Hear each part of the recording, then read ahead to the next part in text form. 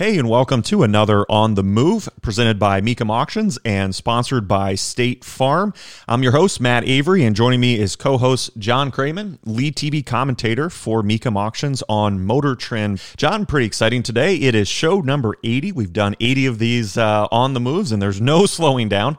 Lots more in store as we move further into season 3. Now, let's talk about this show. Really exciting. You and I were recently in Las Vegas, and you and I never pass up an opportunity to stop by and see our friends at Shelby American.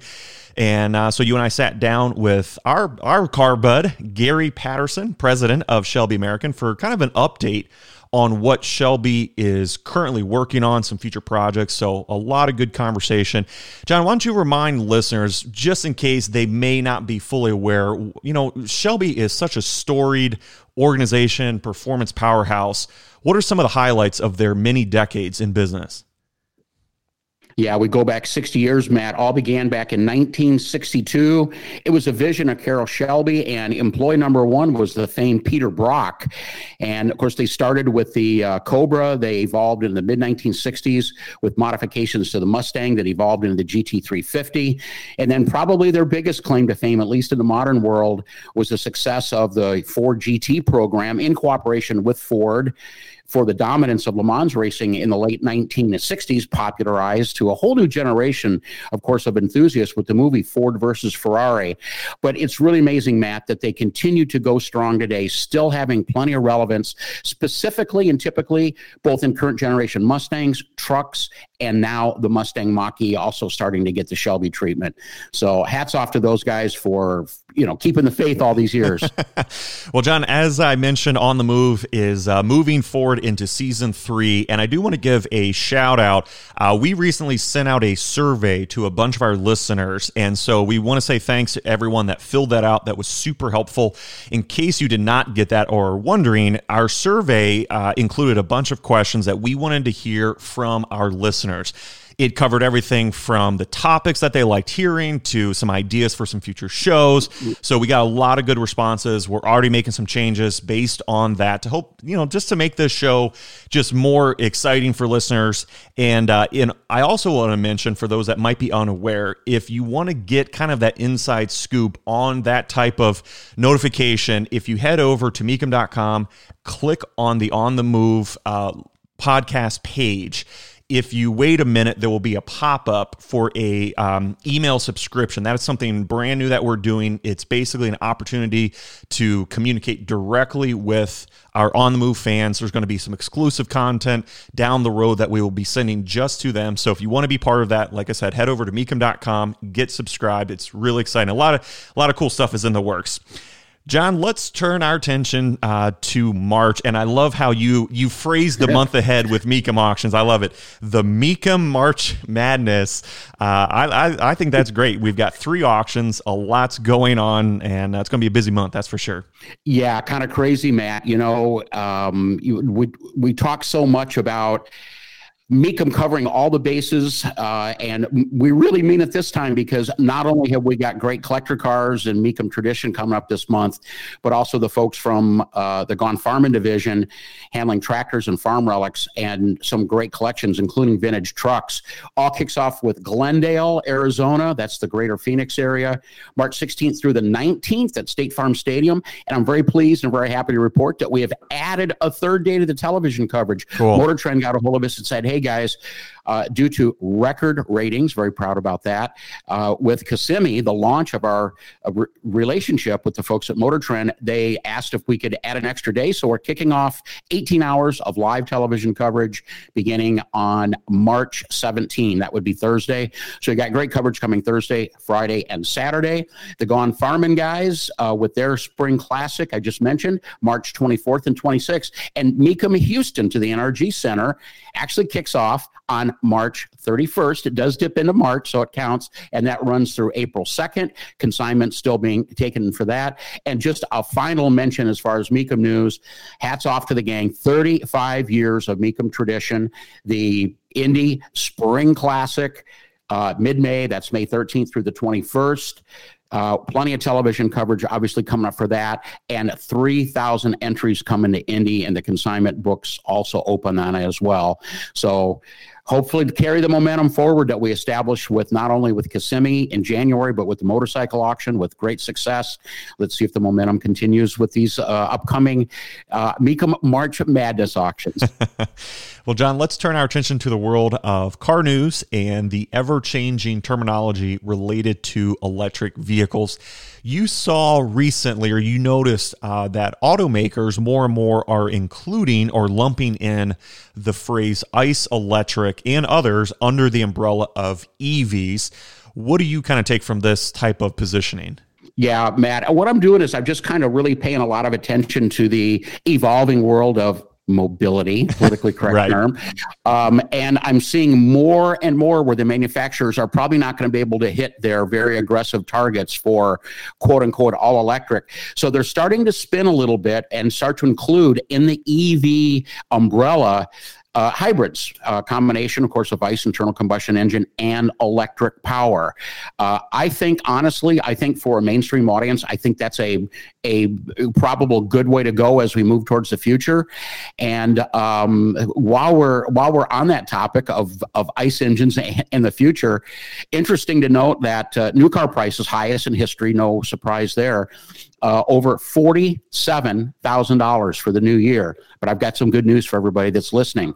If you want a high-performance, conventional V8-powered car, there's lots of them available, and they're all available for well under the average cost of a new vehicle in the United States, that $47,000 target. Your choices would include Dodge Challengers, Dodge Chargers, Ford Mustangs, and Chevy Camaros of a variety of different flavors. Get your orders in. Don't be disappointed.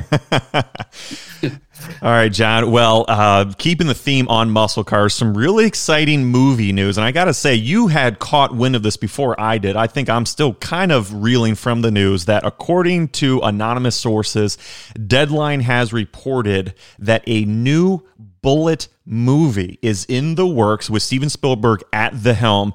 Before we get angry letters or before people get too upset, it's not a remake, if I understand what's out there. It's more of kind of a continuation story. Is that how you kind of read the news announcement?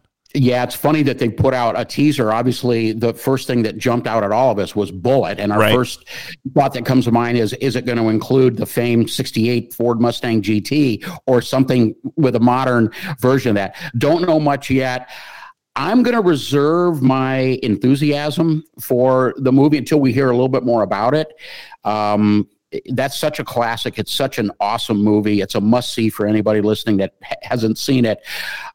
We do know one thing about Hollywood right now, and that is they are playing back into heritage, and we also know that history does repeat itself. So I guess I'm not surprised to hear it.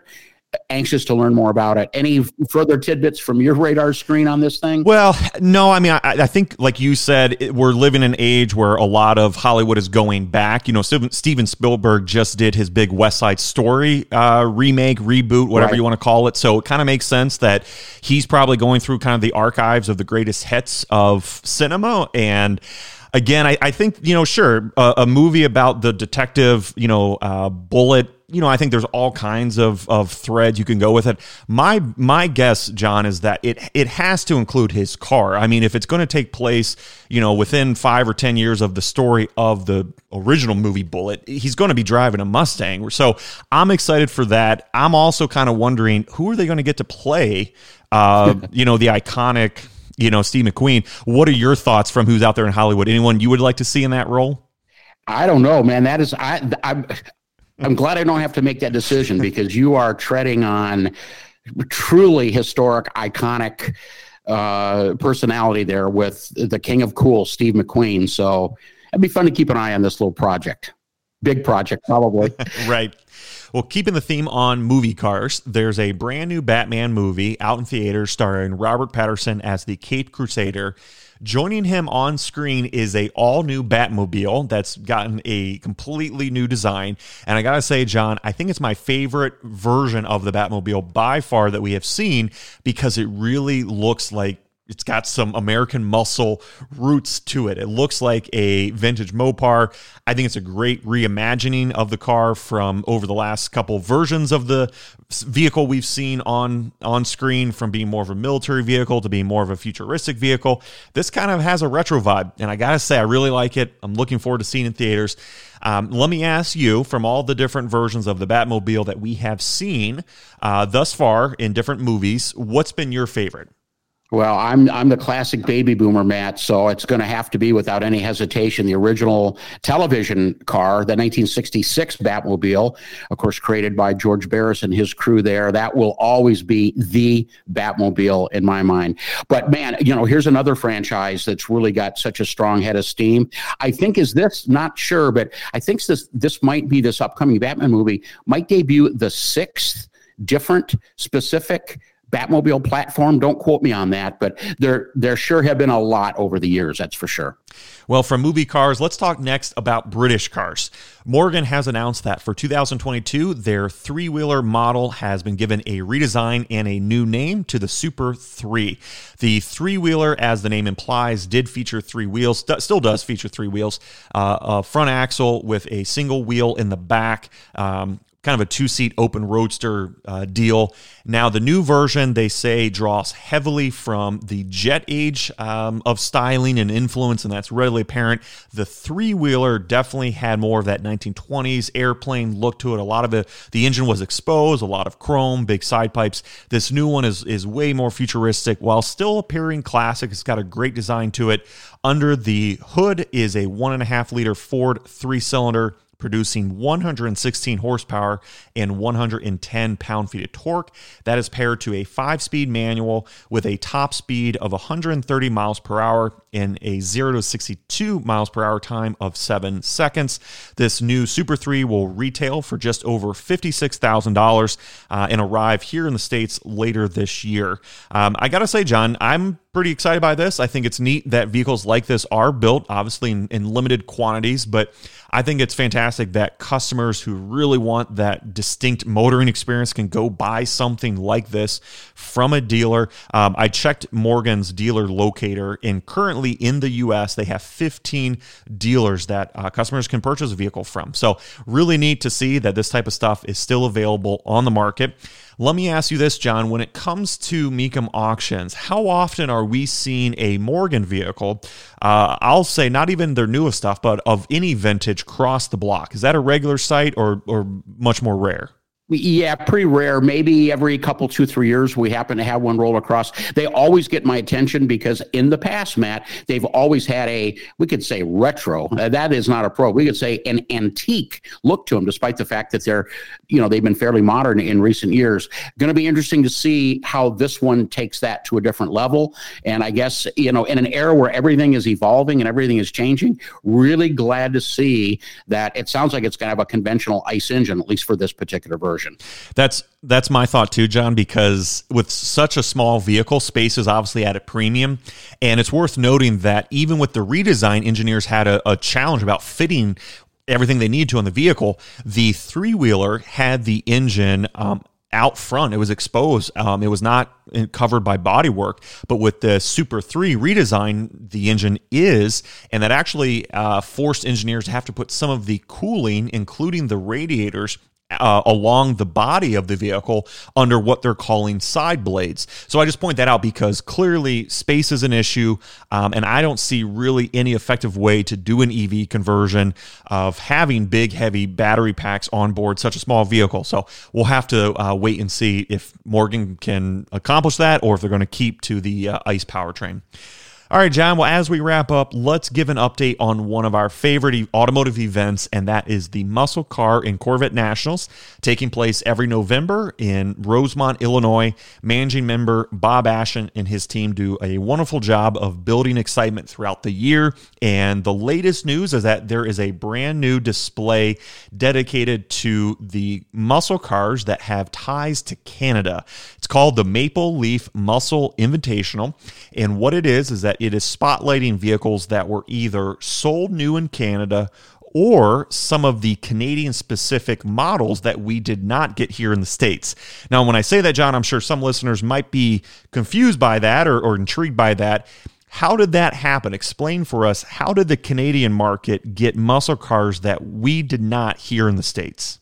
Yeah, it was an interesting phenomenon that, Matt, that some of the manufacturers decided to use platforms that were available here in the U.S., but the actual vehicles had styling and trim differences and even name differences. But yet some of the other vehicles that were sold and built up in Canada were identical to the U.S. versions. So I got my fingers crossed that our buddy Bob Ashton is going to put together a real nice mix and variety of both for that event. And hey, just a final thought, I'm really proud to say that my wife Christine's 1972 Ontario Orange Fire Mist Metallic Corvette has been invited to McCacken as a participant of the class of 1972.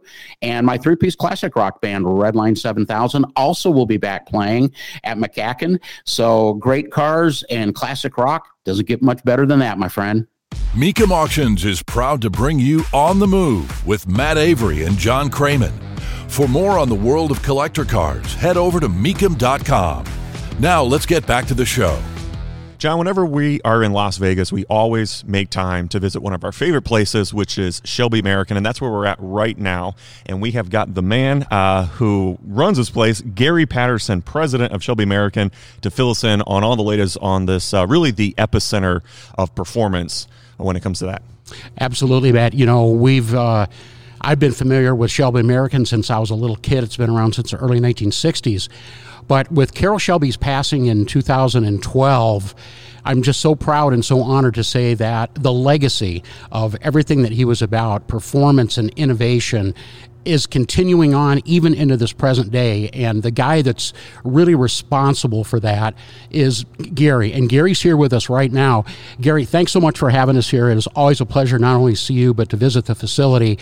I got to ask you, I've always wondered about this. Tell us how you first met Carroll Shelby and when that was, and how did you get involved with his business venture? Well, it's interesting, you know. I got with the first time I ever met Carroll was probably 1986. Okay. I was at a Shelby convention as a participant. Okay, so a fan. Yeah, I was a fan. You know, I mean, I never grew up, so we won't use that word. But you know, in my younger years, I certainly spent a lot of time. You know, my father was into cars, and you know, we had a high performance Mustang convertible when I was young. He actually had before that 57 Olds J2 convertible, which is the 389 with, or whatever, 394 with triple carbs. Triple carbs, yeah. The 3.2 barrels. So I figured you'd know that, John. But Matt, maybe not so much for you. But anyway, I'll pick on Matt. But yeah, you know, so I was an enthusiast from the very beginning, so I can still remember the rally pack going to 7,000 RPM between the shifts, and, you know, Dad was enjoying himself, a mechanical engineer.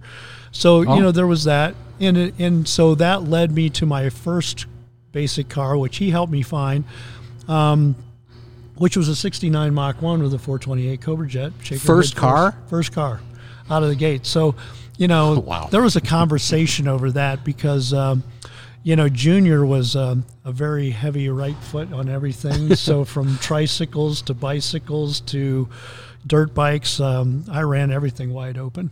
And so the 428 was going to get run wide open. And so there was some concern about that, but I also took very good care of all my stuff. Okay. So it was well maintained and well cared for. And, you know, and I kind of lived my life, you know, flat to the floor. So that's kind of how it happened. But in 1986, you know, I'd gone to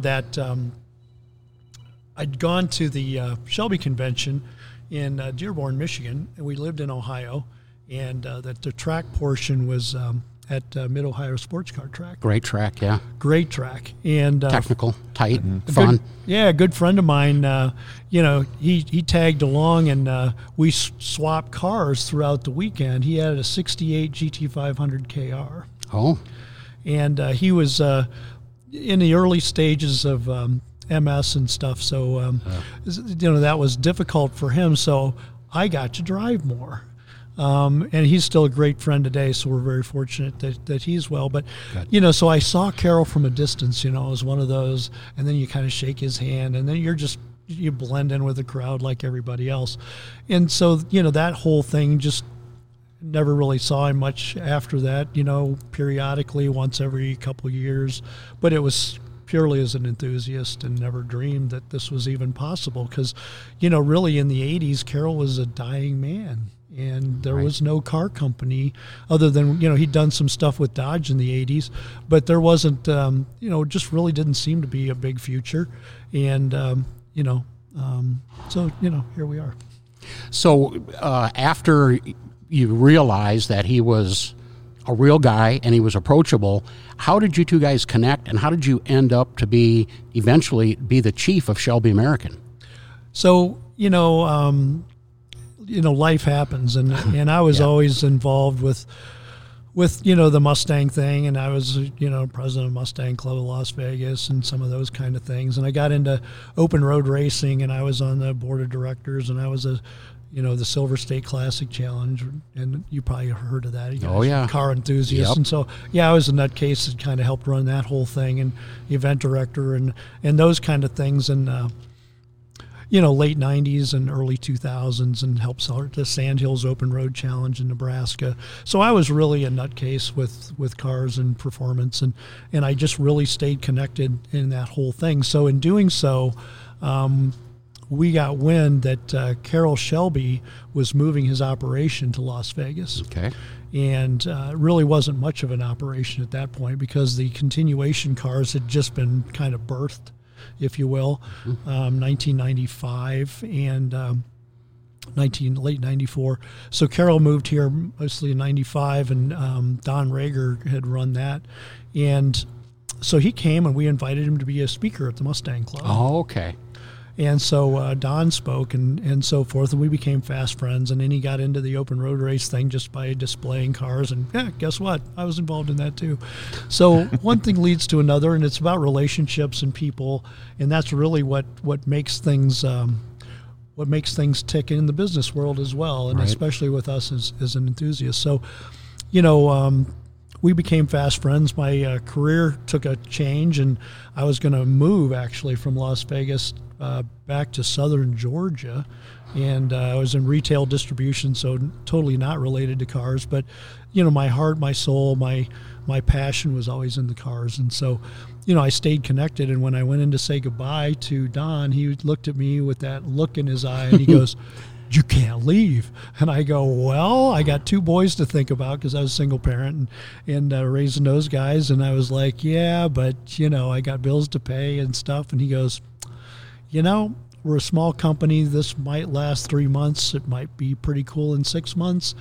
He kind of showed me a drawing of a Series 1 that was really crude. And he said, "Might be something really cool if you would be interested." And I'm like, I was really well known in the retail distribution world and had done well with that. But I knew that I would never get another chance to do this. Right. And so I went from supervising hundreds of people to looking at this thing in the mirror going, "Are you going to ship this box or not?"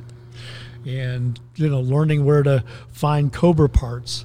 And, you know, just basically I knew I could follow my passion. And if all went in the toilet, guess what? I could get back into the distribution business and make that work. So I did that. And I took that chance. And that was over 25 years ago now.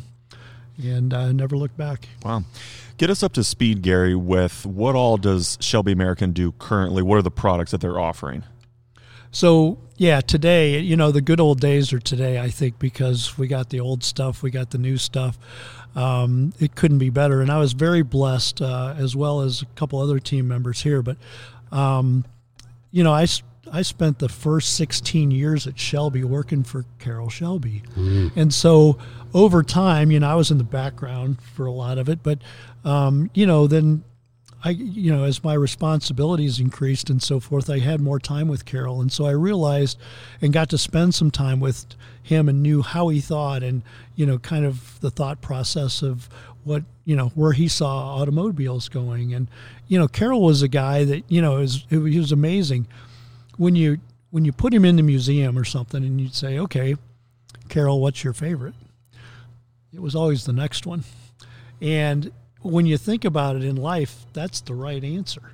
It's always the next one. It's what are you doing next? He wasn't all focused about, what he'd done in the past. That was important. But from a driver's standpoint, I look at it, and I tell people this, I look at this from driving. So the windshield's big, and that's where your future is. You're moving forward constantly, and you better pay attention out the windshield. The rear view mirror is important, but it's small. If you focus all your time looking in the small rear view mirror, you're going to crash. You better spend time looking forward. And Carroll did those things. And I tell people that. I said, in life, you've got to look forward. The stuff you did, the journey you've taken, all great stuff. Need to make memories. And what we're doing today is that. It's part of enjoying the journey, not the destination. So we're doing that at Shelby. And what we found from Carroll was, in looking at the next one, he was also he wasn't afraid to try. He wasn't afraid to fail. He wasn't afraid to take risks. Nobody talks about Thomas Edison's failures. They talk about what he did. They don't talk about Carroll Shelby's failures. They talk about what he did.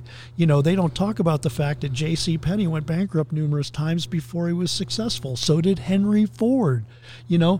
Failures, as long as you maintain a positive go-forward attitude, are just learning experiences. Well said, yeah. And Carroll was very much that way in his life and how he ran, the company, and we run the company like that today. We certainly, appreciate the past. We celebrate the legends and the legacies, but the legacy continues because of all of us.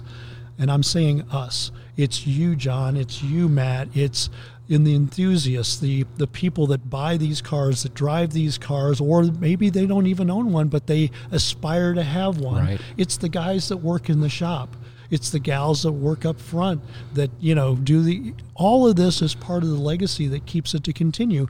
And when we looked at Carroll and look at what he did, we had a Cobra here that ran on hydrogen. Okay?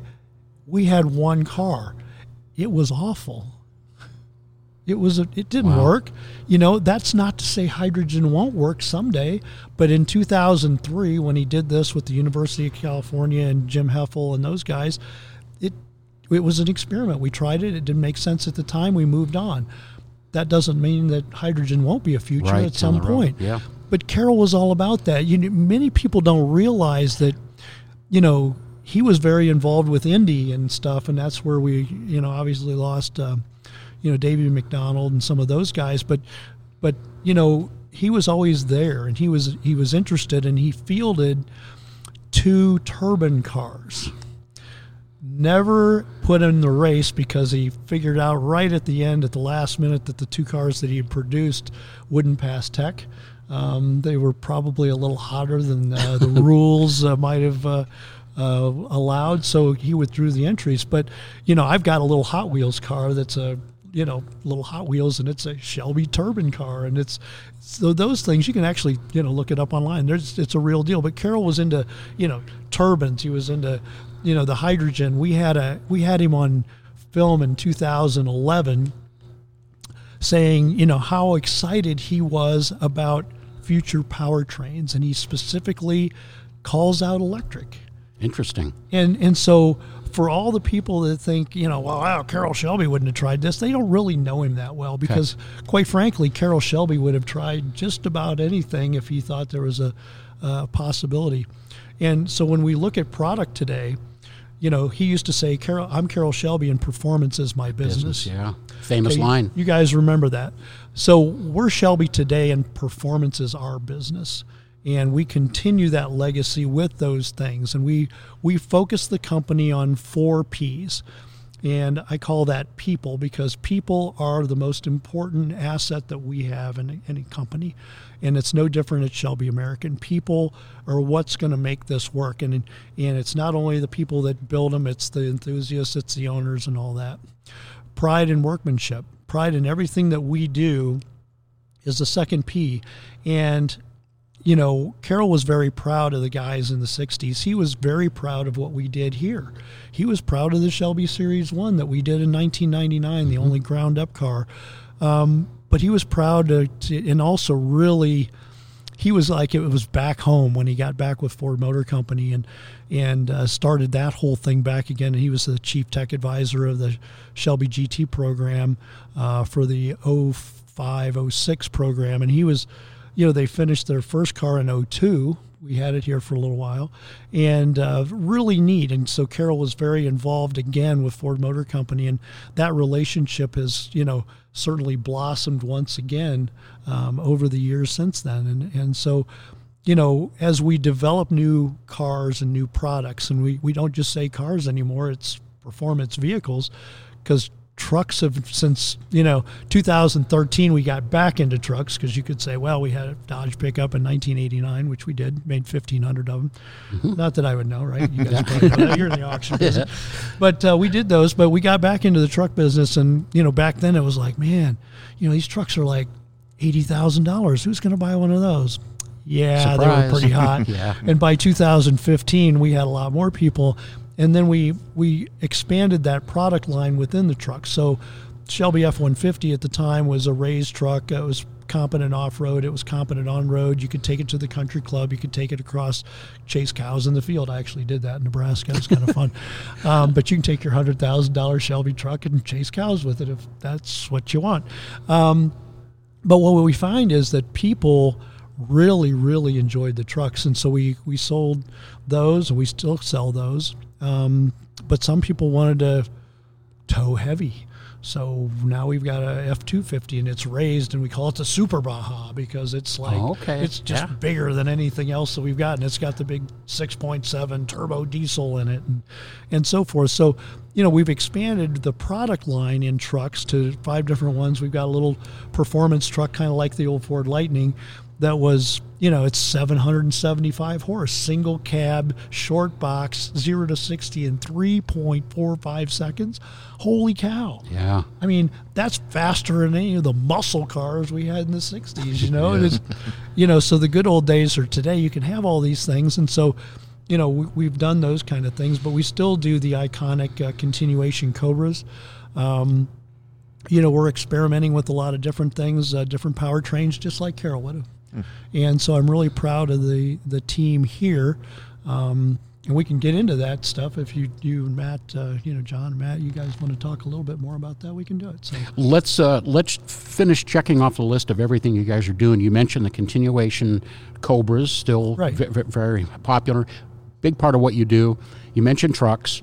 Mustangs for a long time have been another one of the big parts of what you do.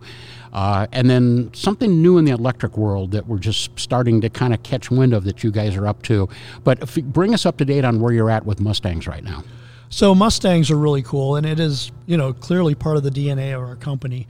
Got into that, obviously, in, late 64. I introduced 65, the GT350. It went on to win B Production National Championships.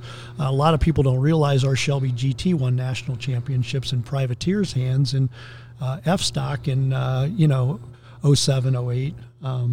Those kind of time periods. So, we've got a good history even with the newer stuff of some of those kind of things. So Mustang's a big deal. We've licensed the name GT350 in 2015, and then GT500 off and on since 2007 with Ford Motor Company. And so they primarily engineer and build those cars, and they've done such a fabulous job. And Carroll would go there, and he would talk to the engineers, and he'd, drive the cars and scare the crap out of everybody because he couldn't see well. He had macular degeneration, and trust me, I got over the fact I could ride with Carroll Shelby on a track pretty quick because I realized he couldn't see. So I let Vince do those things. So, but I did ride with him a few times. It was kind of like, oh, just turn here, Carroll. Okay, just tell me where to turn. But anyway, and he wasn't afraid either. I mean, the speedometer would go all the way. But he could see the speedometer apparently. Yeah, and he would do donuts in the parking lot. He'd do donuts in the building. So he was a character. We would do the same things, but that was a little different when you're not 80 and can still see. So. Little things like that, but the Mustang thing was always a big deal, and so those cars, especially when you look at the 350 that Ford's really did a super job with, and the R models, and then the new 500 is just like unbelievable. So then it's like, well, what do you do with that, right? In 07, they came out with the Shelby GT500, and it was 500 horse, and Yep. it was 5.4 liters, and it was supercharged. And oh my God, in 2007, what are you going to do? So we put wheels and tires and brakes and suspension, and we changed the hood, and we made it uniquely Shelby, and we put a big supercharger on it. We got 725 horses in 2007, and the thing went. Let me get this right. 1087 at 134. It's impressive. And it was published in a magazine. Evan Smith drove it for Mustangs and Fast Forward. So what are you going to do? And so then now, you got this 2020 GT500 that's 760 horses from the factory. Yeah, we're over 900 now with the new KR. And, we haven't run the numbers on it yet, but they're going to be great. So we're still, I call it a hybrid because it burns gas and rubber. Okay. And I like that. We got to remember that. Yeah. So, that's what the guys used to ask me, and when we used to go to the auto shows, well, where's your hybrid? I said, well, they're all hybrids. They burn gas and rubber. Some people see the humor, some don't. Our customers see the humor. That's who our customers are. But you had talked about, John, a little bit of the electrification, and we came out with Ford came out with the Mach-E and a Mustang Mach-E. And there was a lot of controversy over that and the naming and so forth. And, I can tell you, like I mentioned earlier, Carroll was all about new powertrains and electric, and we knew that he'd be chips all in and he'd be in it with both feet. And so that's what we've done. And so we showed up at SEMA with a car that was a concept. And for those of you that saw it, I did. It's Yeah. you saw it? It was cool. Yeah.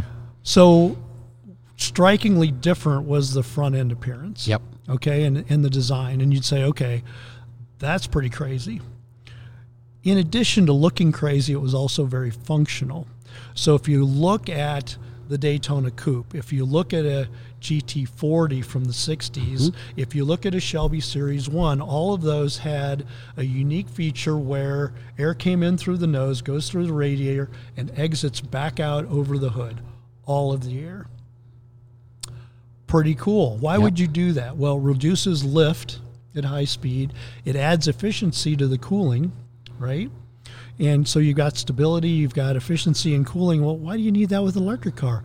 Well, guess what? They got radiators too. They've got a cool motors, they've got a cool batteries, they've got a cool cabling. So there's radiators in these cars. So that car was also, the design element that we put into it was also very functional. And it goes back, nearly 60 years with our company in that design aspect. And if you look at, some of our competitors, the new Corvettes and things like that, a lot of the air comes through the nose and now exits out over the hood. Oh, remarkable that came out, right? Gee, I think that came out in the C7. They started doing some of the, but, we've been doing it for nearly 60 years. And Peter Brock came up with that, with the Daytona Coupe design. And other people had done that design a little bit too. But Peter was just brilliant with those kind of things. And when they came out with the Daytona, Carroll was always, talking to his aerodynamic buddies, because he was all involved with the Air Force and trained fighter pilots in World War II and so forth. And it was like, well, so he'd bring in the expert after he had Peter design the car, and Peter had done a lot of studying and stuff like that.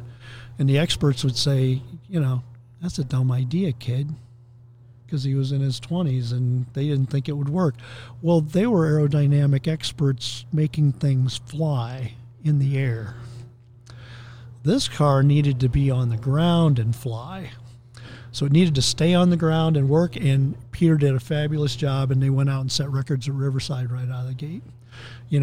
Phil Remington, all these kind of... So part of my reason for bringing those things up is, once again, back in the day and currently today, it's about the team of people that we've put together, that Carroll was always good at choosing and picking, because people are what makes this thing happen.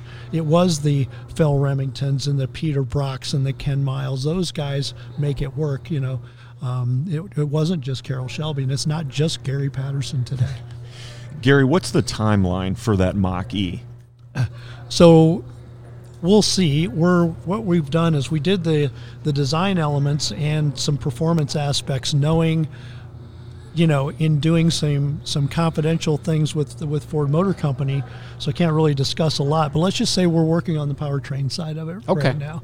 And how do we develop that? How do you do things that are, and we'll take bites of the apple, and we'll get better all the time. And we've been running them at the track. We've been testing different things, and this does this thing well, and it doesn't do this thing well, and so.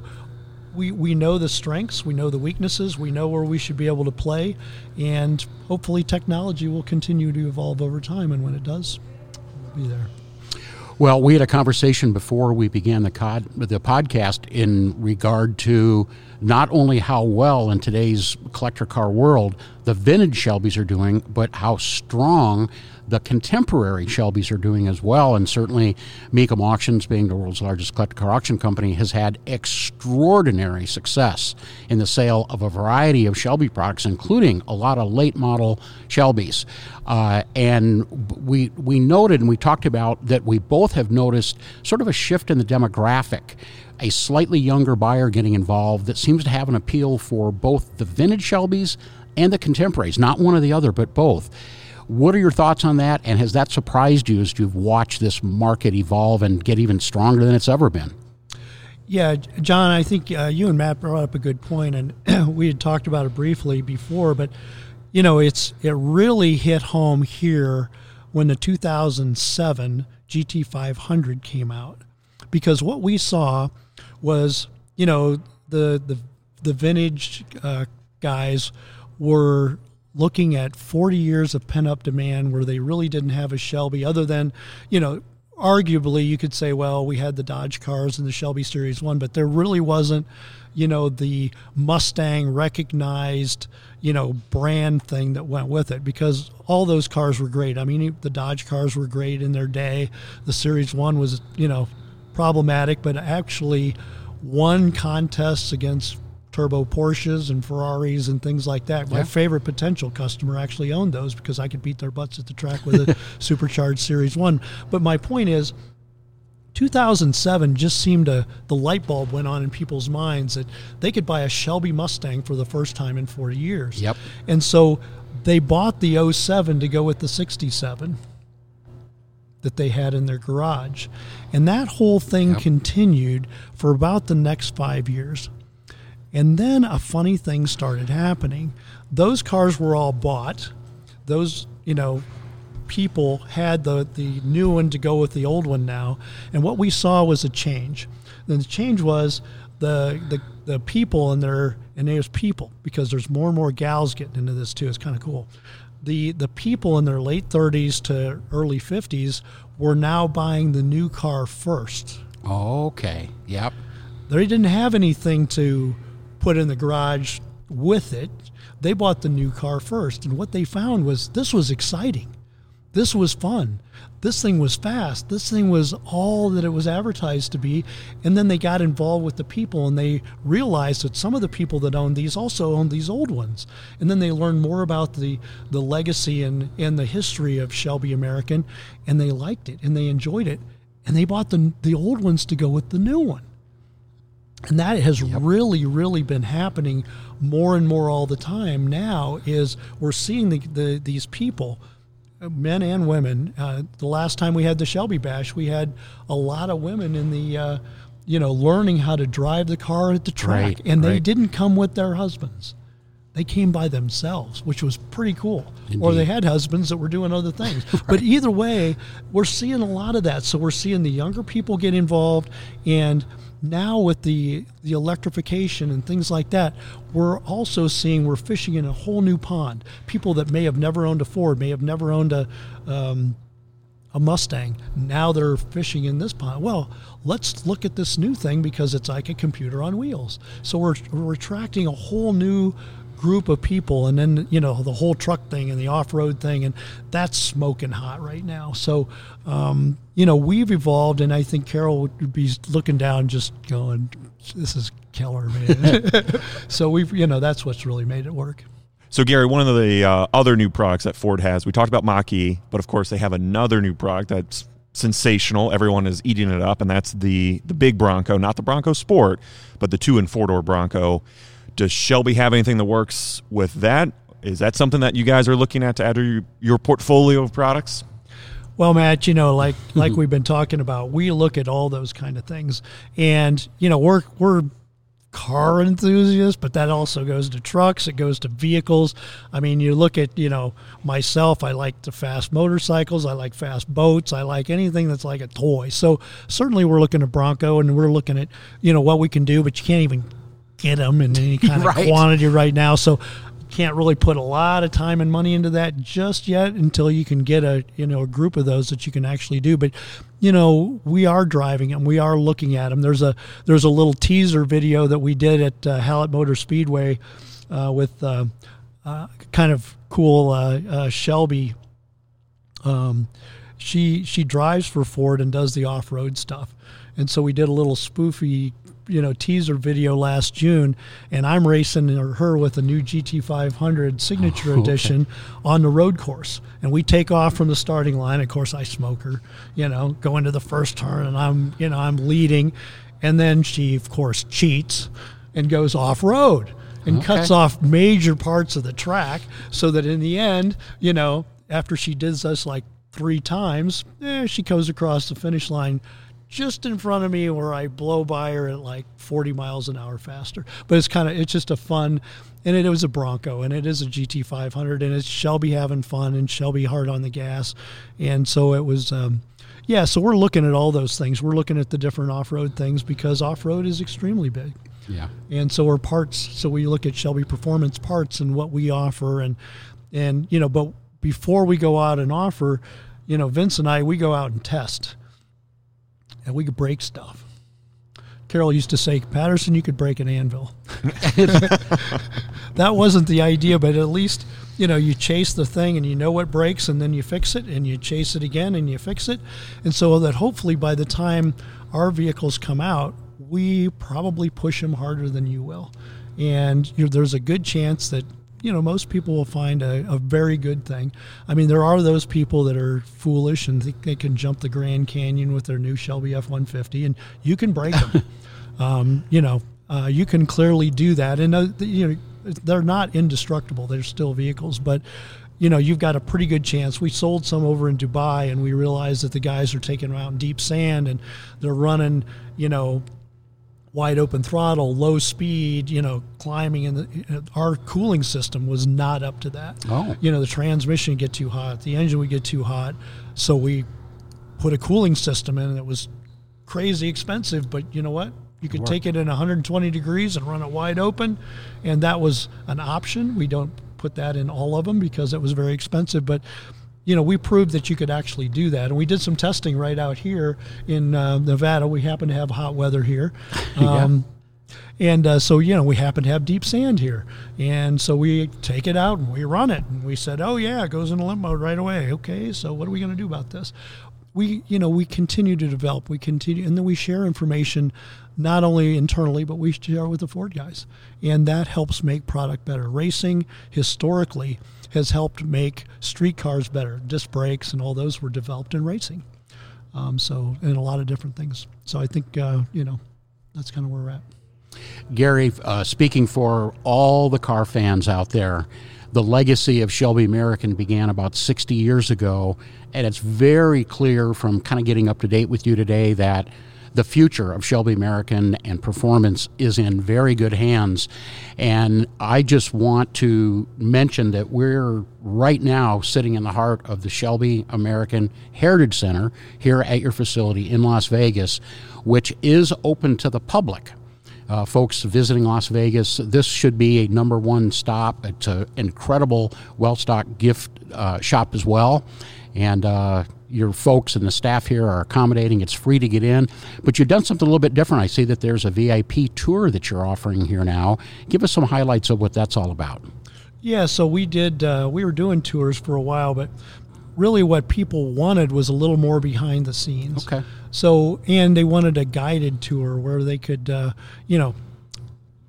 talk to some people about, not only the history and what happened, and look at these legacy cars that we have and continuation cars, and then go on up through the progression of Shelby through the years and so forth. But then go on the other side of the wall, and even though you have to stay behind another little pony wall, you the can magic happens. Actually go out and look in the factory and see that it's a whole lot more than just stickers and scoops. Right. We've gone out and designed, hoods and fenders, and, we've tested stuff and made sure that they were functional. And we've really, I think we've upped our game quite a bit in making sure that, those things are also functional.